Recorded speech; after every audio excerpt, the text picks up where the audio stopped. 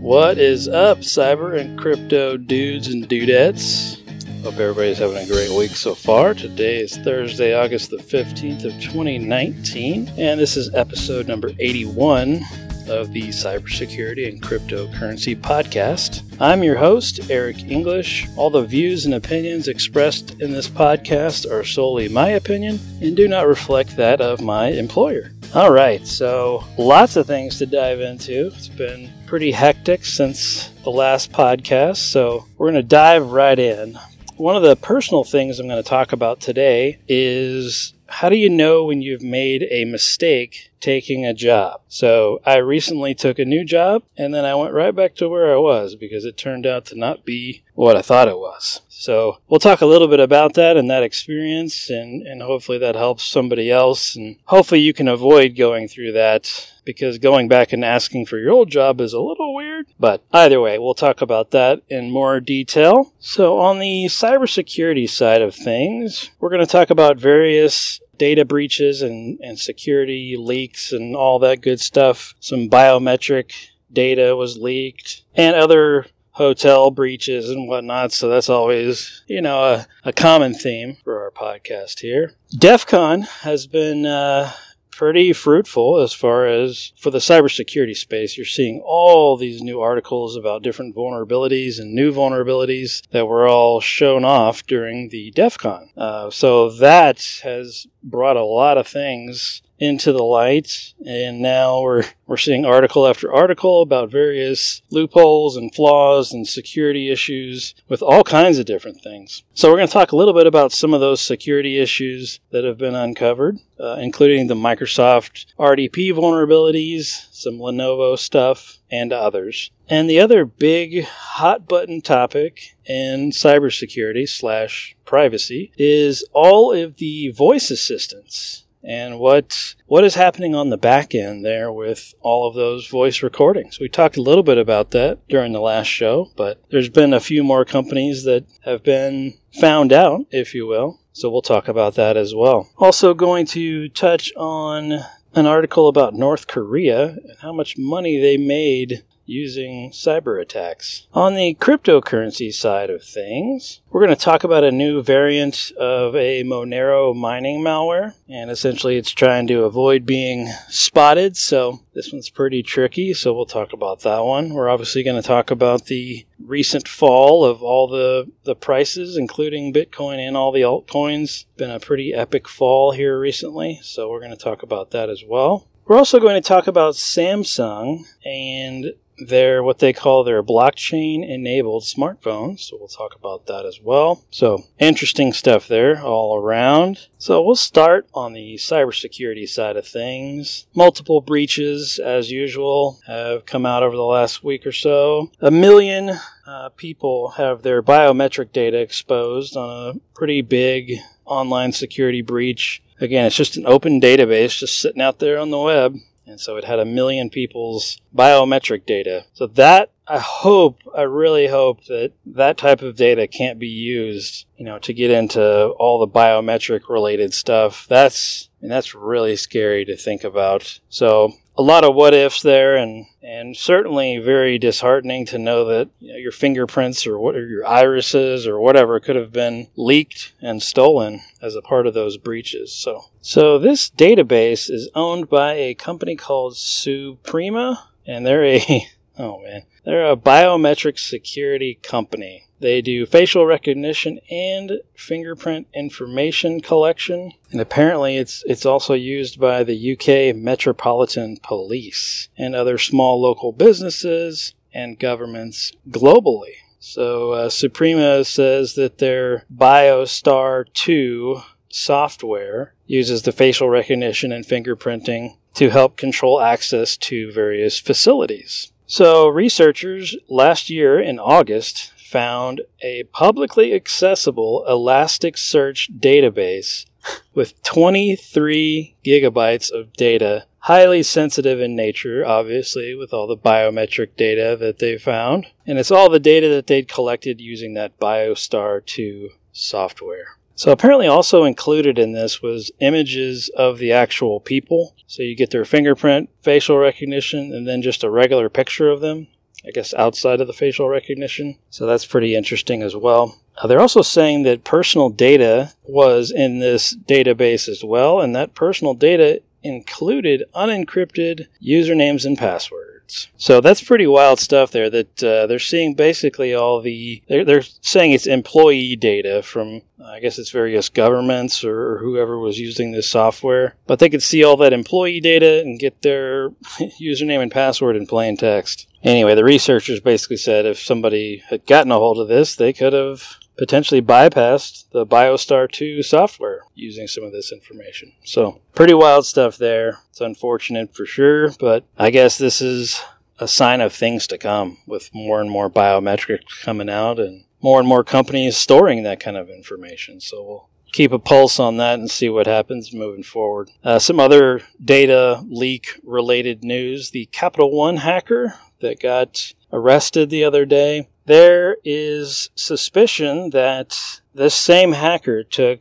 data from 30 other companies. That is a lot. And they're still investigating all of this, and they don't have any big-time details yet. But, wow, 30 other companies? I mean, if this lady apparently worked at AWS, and if she has any kind of administrator access, I would presume that she could access pretty much anything in AWS. So I wonder what 30 companies are affected by something like that. And, God, that's scary to think about. So some of the vague descriptions of the 30 other companies, they're saying it's educational institutions and other entities. So they never really say exactly who was affected there. But U.S. officials said that they are going to notify all the victims, and so is the FBI, and once they actually determine where all this data and information came from. But 30 plus companies. Wow. All by that one person. So she didn't just get Capital One's information. Interesting to see what else comes out of that. Credit Karma. If you've ever used Credit Karma, they help you track your credit scores. Well, they had what they're calling a software glitch that allowed users to see other people's full credit reports and their user profiles. So, talk about wild there. If you use Credit Karma, I'm sorry, that's certainly scary to think about. But if you are one of the people that may have been impacted by this, and you haven't already done this, I would highly recommend going out and freezing your credit with all of the major credit, like Experian, all those guys. Make sure that your credit is frozen, and that way new accounts cannot be opened with your information.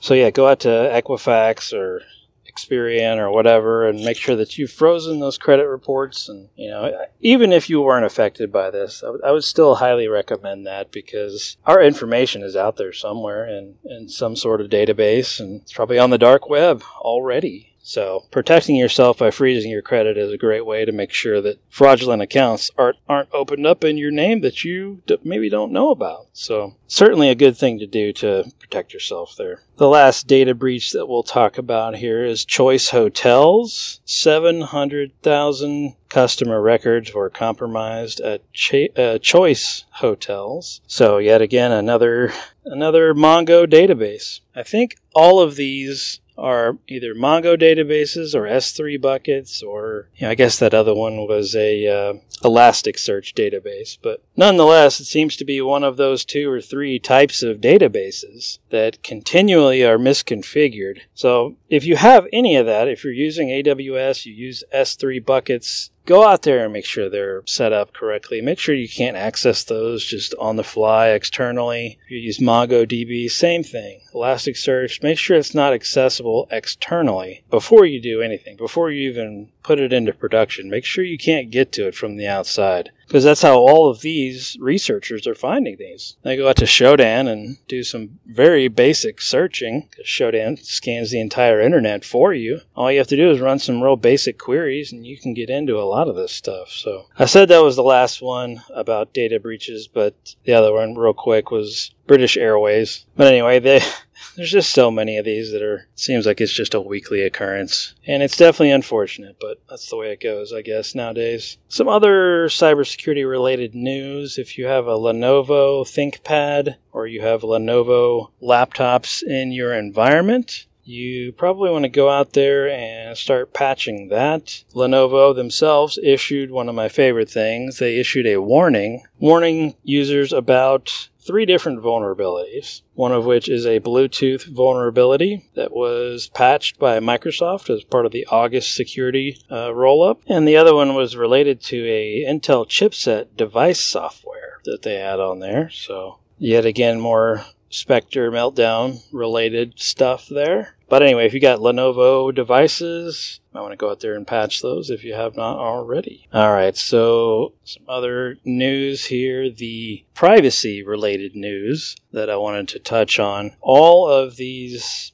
voice recognition platforms, whether it's Facebook, Siri from Apple, if it's Google, whoever it is, right? Amazon, it could be any of those. So there's been multiple articles that have been released just over the last week where all these companies have come out and said that they are listening to those recordings. And so specifically on Facebook, they were transcribing audio chats. So if you use Facebook Messenger, they were recording that and transcribing that. So talk about another huge blow for Facebook and their privacy. Yet again, another reason to not use Facebook products. Why they are recording all these chats from that Messenger platform, I mean, I don't know, but that's so disheartening to see that, because what a huge violation of privacy, and you may not even know it's happening until something like this comes out. So if you want to do any sort of secure messaging, secure video chats, secure phone calls, whatever it is, there are apps out there that you can do that with. Signal is one of those. There's another one called Wire, and there's a few others, of course, out there as well. I've used Signal and Wire quite a bit. I do like those, and they do allow making phone calls and whatnot, so you can still do and use that functionality and keep it all encrypted. So there are other solutions out there aside from using Facebook Messenger. So Microsoft also admitted that they have people listening to Skype and Cortana recordings. So very similar to Facebook. If you use Skype, here's what's really scary. If you use Skype for business and they're listening to that kind of stuff, oh man. Oh, that's scary to think about. If you use Skype for business, I would highly recommend reaching out to whoever your account rep at Microsoft is and asking them if any of your company information was included in this, because that's very, very concerning. If you're having a conference call on Skype, you expect some sort of privacy, and if they're snooping in on that and you say something that's private or that shouldn't be out there, I mean, and they're sitting there recording it and listening to it, man, scary stuff. You're putting trade secrets in a phone conversation and talking about that stuff, and Microsoft is recording it and transcribing it. It's just crazy to think about. So that's just a few. Last week it was Apple, so we already heard about them, but now Facebook and Microsoft. And I think we already heard about Amazon doing this too as well. That was a few weeks back. So there you go, folks. That's pretty much all of the voice recognition and smart voice recognition products out there, like Siri and whatnot. Only one that we haven't officially heard of, or at least I haven't seen, is Google's. But, I'm sure, based on what everybody else is doing, I'd be shocked if Google wasn't doing the exact same thing. All right, some other pretty big news here about remote desktop. And we've talked about remote desktop before on this show. If you have to use remote desktop, just make absolutely sure it's not exposed on the internet. Make sure you don't open it up to the internet. And what I mean by that is opening up the remote desktop port on your firewall and allowing people to access things via remote desktop and getting through your firewall. If you need to use remote desktop, get on a VPN first, and then allow your administrators or whoever else to use remote desktop. Microsoft is saying that these flaws in remote desktop are wormable, so that is scary stuff there. They could spread quite a bit. At least that's what Microsoft is saying. And if if the people that write the code are saying that, that's pretty serious stuff there. So make absolutely sure you get those patches as well. But just a general rule of thumb too, don't expose it to the internet. I mean, yeah, some people have to use remote desktop. I totally get that, but make sure you're on a VPN first, and then you can do your remote desktop. All right, the last thing here in cybersecurity. North Korea made $2 billion from cyber attacks. That is pretty wild. That's a substantial amount of money, too. So certainly not what you want to hear about North Korea, but hey, is anybody really surprised? But $2 billion, man. And the UN is basically the ones reporting this. So I'm not sure how they got that information or whatever, but if it's even close to that, that's still scary, right? I mean, even if it's only a measly $1 billion, that's still really scary to think about. All right, we'll jump over to crypto side of things. This one made me laugh. Samsung, they released the Galaxy S10. They're coming out with the Galaxy Note 10 coming up, and they're awesome phones. I love them. I don't have them, but I do love those. I do have an older Samsung, but they're saying that the S10 and the Note 10 are blockchain enabled. So I laugh because ever since the invention of a smartphone and a smartphone app for cryptocurrency, that automatically makes your phone blockchain enabled. Samsung isn't doing anything different here. They're letting you use the Samsung app rather than your Coinbase app, for example, or your Electrum wallet. Whichever one you're using doesn't matter, but downloading any kind of crypto app and storing information in it is just as good as having what they're calling a blockchain-enabled device. So apparently you can keep your key store on the phone and use the Samsung apps to access your crypto. They've added support for a bunch of other cryptocurrencies as well. But again, this is no different than what has already been going on with cryptocurrency apps on all smartphones, really. But if you're keeping your key store of all your crypto on your phone, you better make absolutely sure that wherever that key store is, it's extremely secured. I would encrypt my whole phone. I'd add additional encryption just to the key store outside of what Samsung provides, if you can, of course. But that's certainly scary to think about, if you ask me. And this is probably something that attackers are looking at here and saying, hey, if people are going to start storing their key store for all of their various cryptocurrency wallets, again, you get those private keys, you own the money. So that might make these phones specifically a very massive target for hackers. And again, my tinfoil hat theory is that cryptocurrency exchanges will be the most targeted in the cybersecurity space over the next couple years. Again, tinfoil hat theory there, but I thought that was rather dumb of Samsung to come out and say. I don't quite understand why they think that that's so different. I think really it's more than anything, it's putting the buzzword out there in relation to their phone. So some other crypto stuff here. There's a new Monero mining malware, and they're calling this one Norman, apparently.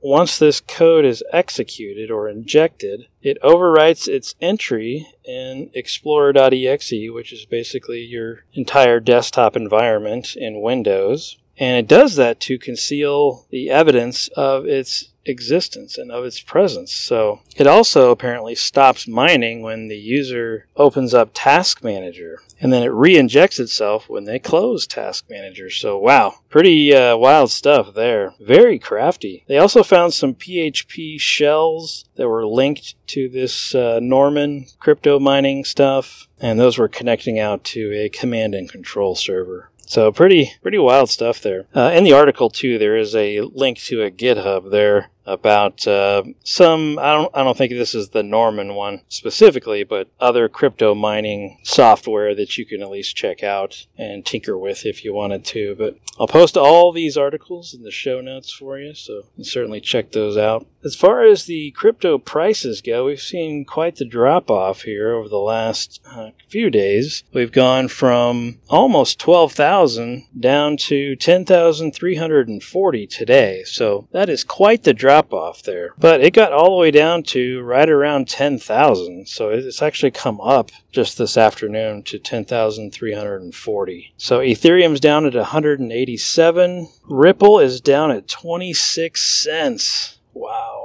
So as you all know, as Bitcoin goes down, everything else goes down. So that is just wild to see that there. I still can't believe Ripple is so inexpensive still. But you never know with the crypto market. It could be, 14,000 tomorrow. Who knows, right? For Bitcoin. It's always all over the place. All right, the last thing I wanted to talk about was a personal experience that I had with a new job that I took.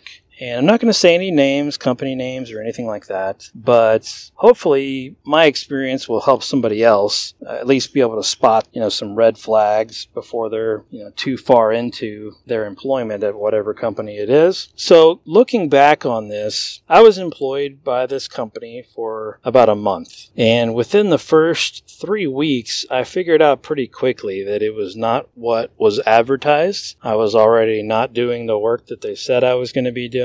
And a lot of the people that I worked with were just extremely down on the job. They didn't have anything good to say most of the time, and just a lot of negativity about the company in general and the various people and the tools that they use. So, that was scary to hear that from people that had been there a long time, and it was my second or third week on the job, and I'm hearing that.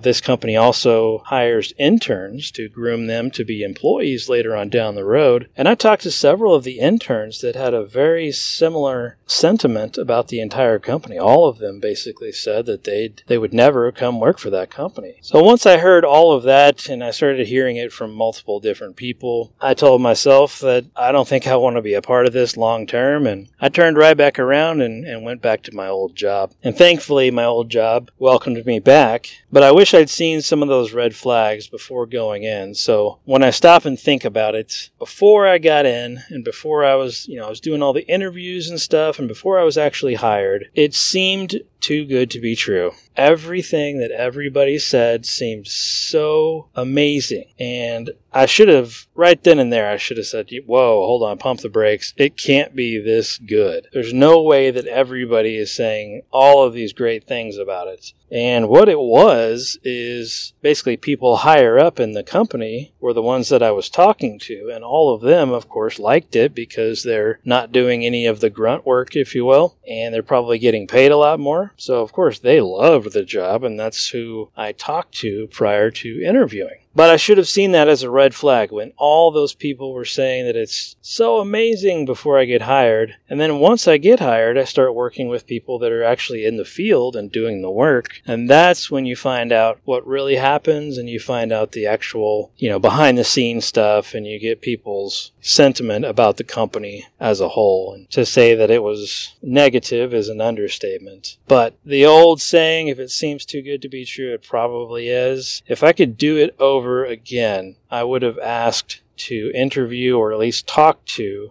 people doing the field work. And I would have talked to multiple different people doing the field work. And I would have talked to an intern or two if I could. Some companies may not let you do that. They want you to think it's all sunshine, unicorns, and rainbows. And then when you get in there, it's just absolutely totally different. But if you start hearing things like that during a job interview from multiple people, make sure you get some other opinions of people that are doing the grunt work, people that are, doing the real heavy lifting, and see what their actual opinions are, because oftentimes it could be a lot different. And it couldn't have been more different at the company that I went to. Management thought everything was great. Management thought all the employees loved it. Come to find out, it was polar opposite. So make sure that you talk to all kinds of different people at that company that you're interviewing with, so that way you don't get in the same predicament I was in. So I had a very tough decision after I heard all this negativity from the employees and the interns. I had a hard decision to make. Do I stick around and hope it gets better, or do I jump ship now? Ultimately, I decided to go ahead and jump ship, but I wish I didn't have to. I wish none of that had happened. And now the job I went back to, I'm sure that they're scratching their head a little bit and hoping that I don't do something like that again. And I was happy where I was. That was the other caveat here. I was very happy where I was, but everybody was talking up the new company so much and saying how great it was, but And so that's kind of what made me go there, because I thought, man, all these people are saying all these great things. And that's what made me leave the other job that I liked. So anyway, lesson learned for me, but hopefully any of that helps somebody else out there that might be interviewing for a job. Don't just get interviewed by the manager. Go talk to other people in the department, other people in other departments. Go talk to a bunch of other people and see how they feel about everything. See how they feel about the company, and ask them what their workload is like, and, all that kind of stuff, rather than just taking the manager's word for it, or, just interviewing with only a manager. Set aside some time to take some of those other people to lunch if you can, because it'll save you some headaches down the road. You certainly don't want to get into a job that you don't like, or where there's, just a bunch of negative people and negativity in general, because ultimately that will make you negative in the long term. So certainly don't want to be working for a place like that in that kind of environment. So anyway, I hope that helps somebody out there. Just kind of seeing those red flags more than anything. It's too good to be true? It probably is. All right, folks, if you want to follow me on Twitter, I'm at CyberCryptoGuy, at CyberCryptoGuy on Twitter. Check me out on there. I retweet a bunch of the articles that we talk about here on the show. Thanks for listening, and have a great day.